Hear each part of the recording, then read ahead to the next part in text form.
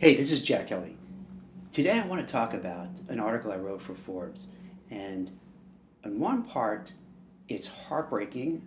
The other part, it's kind of uplifting. So you may be going through this yourself. Here in New York City, Mayor de Blasio decided, hey, we're just closing down the schools. They gave less than 24 hours notice, and that's it. Now, he said that there's a 3% increase, and I don't even know what he's saying. As a lifelong New Yorker, well, not lifelong, I'm now in Jersey for a bit, but for the most of my life, I've been a New Yorker. He is just destroying the city. I don't know if he's doing this purposely, he's inept, but his policies are making it a ghost town. It's deserted, crime infested, big rats are all over the place, drug addicts on the street, crime is up, shootings are up. And I'm not exaggerating. And listen, for those who are saying, yeah, Jack, New York is always going to be there, I agree with you. I'm a New Yorker. Even though I'm living in Jersey, my heart is still there. But you got to call it the way you see it. It's a mess. And this very heavy-handed edict of saying, we're closing the schools. And now parents have to rush and figure out what to do. And for working parents, it's brutal. It's so tough. It's a struggle to juggle everything. This I just stole that phrase from Dorothy Dalton, who I just had on my LinkedIn Live. It's a struggle to juggle. You have two working parents, and they try to how do we keep doing our jobs, maintaining our jobs, and let's be frank, everybody is worried about holding on to their role given what's happened in the economy. Now, what if you're a single parent? What if you're a parent who works in an essential job, meaning that maybe you're a nurse, maybe you're a low-wage worker who has to go to a factory, who has to go to a retail store, who has to pick up, do the shopping, through Instacart, working at a warehouse, whatever it may be, that you can't do from home. So now, what do you do with childcare? Who takes care of your children? So everybody is stuck in this situation. I reached out and put a request in on social media to ask people, like, what are they dealing with?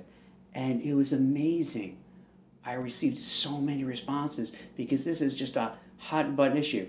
And while I mentioned New York City, this is across the whole country. And to a certain degree in other countries as well, but much less so. And the stories I heard are wild. I mean, one of the biggest things is this, the takeaways. First of all, I heard really only from moms, which is really telling. And what's interesting is statistics show 800,000 plus women pulled out of the job market during the pandemic. Not even the whole pandemic, but a small swath of time. So I don't know what the real actual numbers are. They're much larger. And it's interesting. I heard just from mothers. I'm exaggerating. I heard from two dads. But they didn't offer anything of value. They were just goofing around.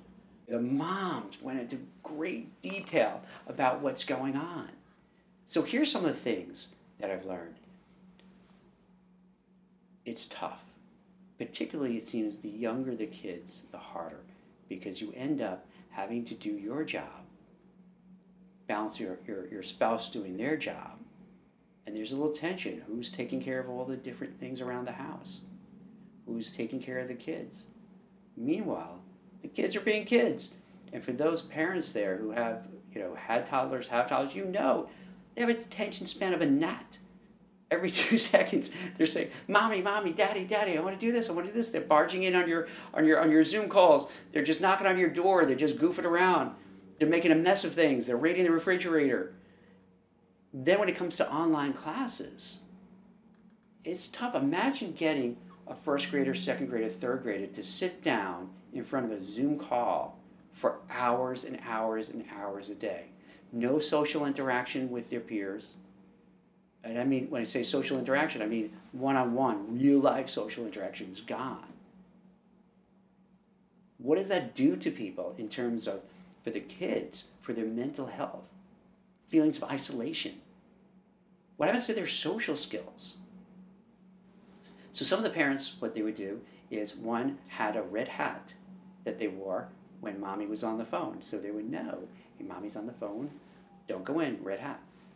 After all, that got old, so now it's, if you see mommy on the phone and you don't bother me, I'll put a quarter in the jar, and then you get a little reward. Kind of ingenious. There are all sorts of other little ingenious hacks that they came up with.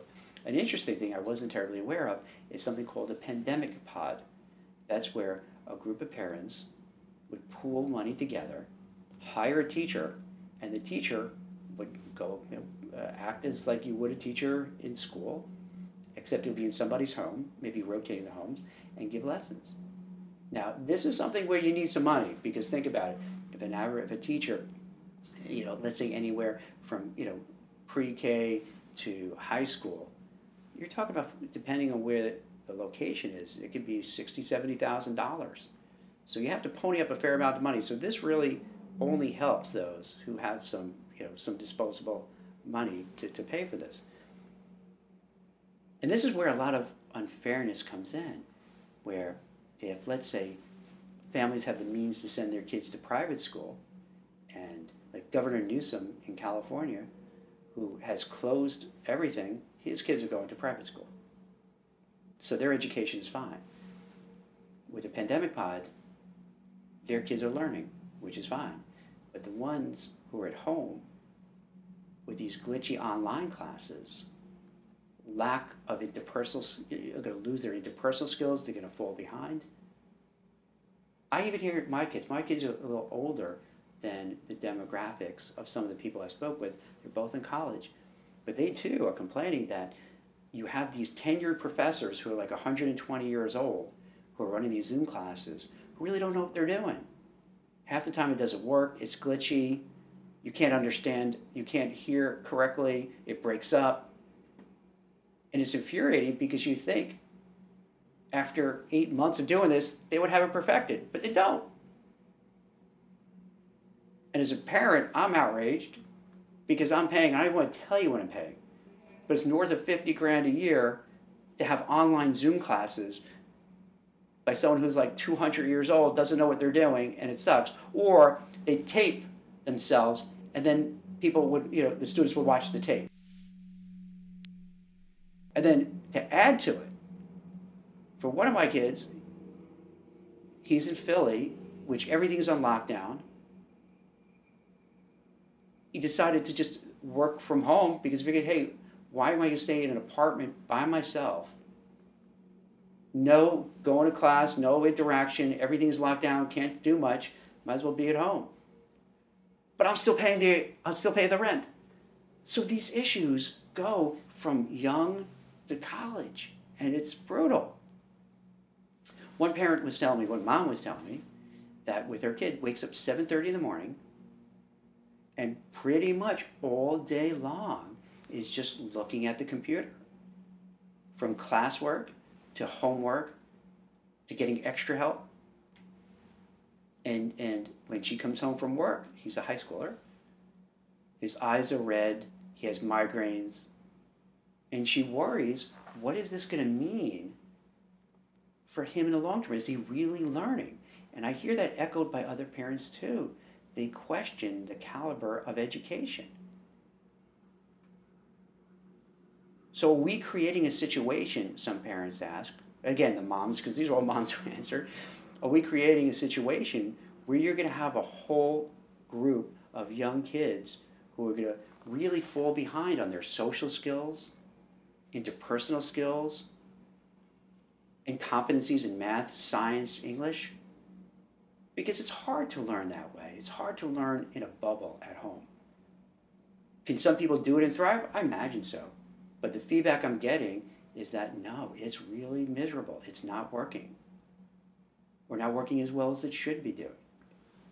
Some parents have raised the issue of why are teachers wanting to just shut down the schools? Why are the unions, why are the school superintendents so keen on shutting it down? Many of the people, both who in an article I wrote for Forbes, I quoted, and others who weren't in the article but I talked separately, They wonder, isn't the school system all about the kids and not the teachers themselves? And when I say this, I come from a long line of teachers, almost my entire family. Now, my mom and dad have since passed away, but they were both in education in Brooklyn, New York. My brother's a school psychologist. My two uncles were in teaching. My aunts are teaching, nephews, nieces, on and on and on. So I understand that word really well, and most teachers are great. They're kind, they're warm, they're wonderful, they're giving, they're committed to their job, they're dedicated to their life to teaching. But it seems that the union itself is just trying to shut it down, because I've heard from so many people now that they'll come up with solutions to say, hey, our kids are miserable at home, they're suffering, they're not happy, their grades have just plummeted, doesn't seem they're really learning, let's do X, Y, Z, and they would come up with different ideas to make it work. And always shut down, they say, constantly shut down. And what I've heard from a lot of people is that, and I do know this because of my family's connection to teaching, is that the union is really powerful, has a lot of weight, has a lot of political clout. So if they're demanding to shut it down, governors, mayors will acquiesce because they want them to vote for them, which is horrible. That's how it's set up. One mom was telling me that the teacher made it, you had social distancing, but real social distancing. Maybe only 7 kids in the class. This is for some classes, from some places, and you might have in your area, you would have a hybrid schedule where kids would be home a couple of days, at school a couple of days. And usually it ends up more at home than in school. And they were saying that in this instance, they would have half days, just 2 half days. Kids are way set apart, no talking amongst themselves. Even with masks, no talking. When one of the students came up to ask a question to the teacher, according to his parent, the teacher flipped out. What are you doing? You're going to spread the disease. When someone yawned or coughed, the teacher had almost a nervous breakdown. What is that doing to the kids? And why? And this was a young teacher, they said, who is not, 60s and over with medical conditions. So there's a big concern is that, are we doing this because the teachers are afraid to contract it, which I understand, but we also see lots of people do things, but they take the appropriate measures to be safe. And when we're talking about our kids, don't we owe it to them to make sure they get the best education, plus at young ages, getting socialized, making friends, interacting with people, that's so key to growing and becoming who you are. And if you're just at home, in your bed, or in front of a computer all day long, that can't be healthy. Many of the parents also said, why are restaurants open, bars open, gyms open, but yet the schools have to be closed? It seems like they say it's like a topsy-turvy world. It should be the opposite. There's more instances of people catching and spreading the disease through bars and restaurants than it is in schools. Other parents question, where's the data? Where's the research? Where are the studies that show that schools have to be closed down and do online? Is it just capricious, they say? Is it because the politicians don't know what to do, so they feel they have to do something? Is it they don't want to offend the union leaders? Is it that they just don't care? These are what the parents wonder, because their lives are really rough. First of all, it's not easy working from home. It's not easy working remotely. Yes, you don't have the commute. Yes, you don't have your boss peering over your shoulder. But at the same time, studies show that people are working longer hours, working weekends, working nights, because they're afraid that their boss will think they're not working, so they have to put in the extra time, because who wants to get laid off in this market?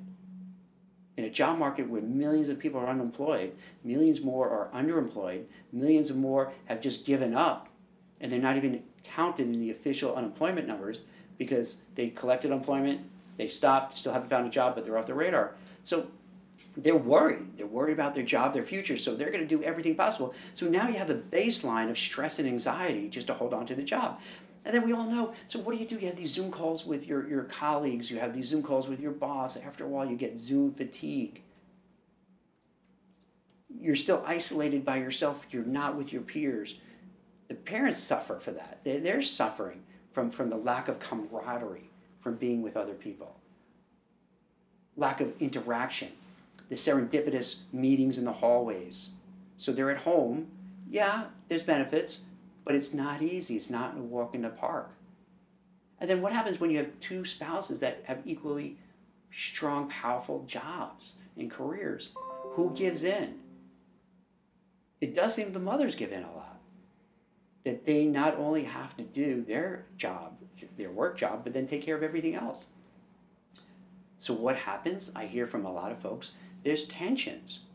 I didn't check this out, but I would hazard a guess the divorce rate, and I think I did read it, has really gone much higher during the pandemic. As you can imagine, where there's so much stress holding on to your job, maybe you lost your job trying to find a job during this pandemic, taking care of the kids, helping being the de facto teacher. It's a rough situation. So I encourage you to check out the article in Forbes. And I wish I would have some positive other things to say that everything turned around. I'm hopeful that we're still in this space where our elected officials, unfortunately, don't possess the skills, background to get us through a pandemic. And in a way, I'm not knocking them, because sometimes when you elect somebody, you elect them at a certain point in time. And these people weren't elected to say, hey, you're the best person to lead during a pandemic. So they're in a position where they don't have the skill set, the background experience to deal with it. They don't have the medical training, the health training. So they're doing it on the fly. Hopefully what happens, we do have the vaccine. It's rolled out. We get past the holidays into the New Year's. Things feel better. The mood changes. We then hopefully have, after 9-10 months, good data to really look at it honestly and make decisions. Rather than haphazardly closing down businesses, locking it down, saying Thanksgiving is done with, Christmas is done with, we could try to have a rational conversation about what works and what should we do. Instead of maybe having every day, here's the casualties, or here's the claims of the new cases, rather. So when we have all these new cases that are announced, maybe it'd be more helpful, some of the parents say, the moms again say, that they should quantify it. So instead of saying, well, today we have 10,000 people who now have COVID-19. Well, okay. Out of that number, how many is it fatal? How many it's just really bad, but not that bad, fatal? How many are false positives? Wouldn't it make more sense, the parents say, the moms say, to let's know what we're really dealing with? How many young children have it? How many young children spread it? How many teachers get it? How many teachers spread it? How often does COVID travel within the schools? So what they say is, hey, instead of just saying shut it down, have some thought behind it, some research behind it, some studies behind it. And just so you know, I'm really precautious. I take precautions. I wear my mask everywhere. I social distance. To be very frank, I'm kind of just working all the time. Because as I mentioned earlier, my kids are in college, so they have their own lives. My wife's working, she has her own life. We've brought in my sister-in-law, and she has some health risks, so I don't want to bring anything back. So I'm super careful. So I'm not in the camp of saying, hey, masks are stupid, and don't social distance. No, I'm trying to do, because the last thing I'd want to do is inadvertently spread something to somebody. My brother had COVID. It was horrible. A person on my team had COVID. Horrible. I get how bad it is. My nephew had it. Horrible. A niece had it. Horrible. So I get it. But at the same time, we're looking at children and their futures. And that's all we have at the end of the day. Eventually we get old and we're going to be gone, but they're there. They're going to grow. Do we want to have a whole generation of people who are scarred by this, who have fallen behind and may never catch up? And I think before these politicians, from what the moms are saying, before they make these decisions, they really got to think of what are the consequences and weigh it. What is the risk of being open in terms of catching or spreading COVID compared to keeping it open or keeping it closed and having kids who are going to feel isolated, alone, depressed, perhaps have suicidal thoughts, perhaps turn to drugs, and really have deleterious effects for the long term. So these are things that are brought up. So as I mentioned, it's a really serious issue. It's a really important issue.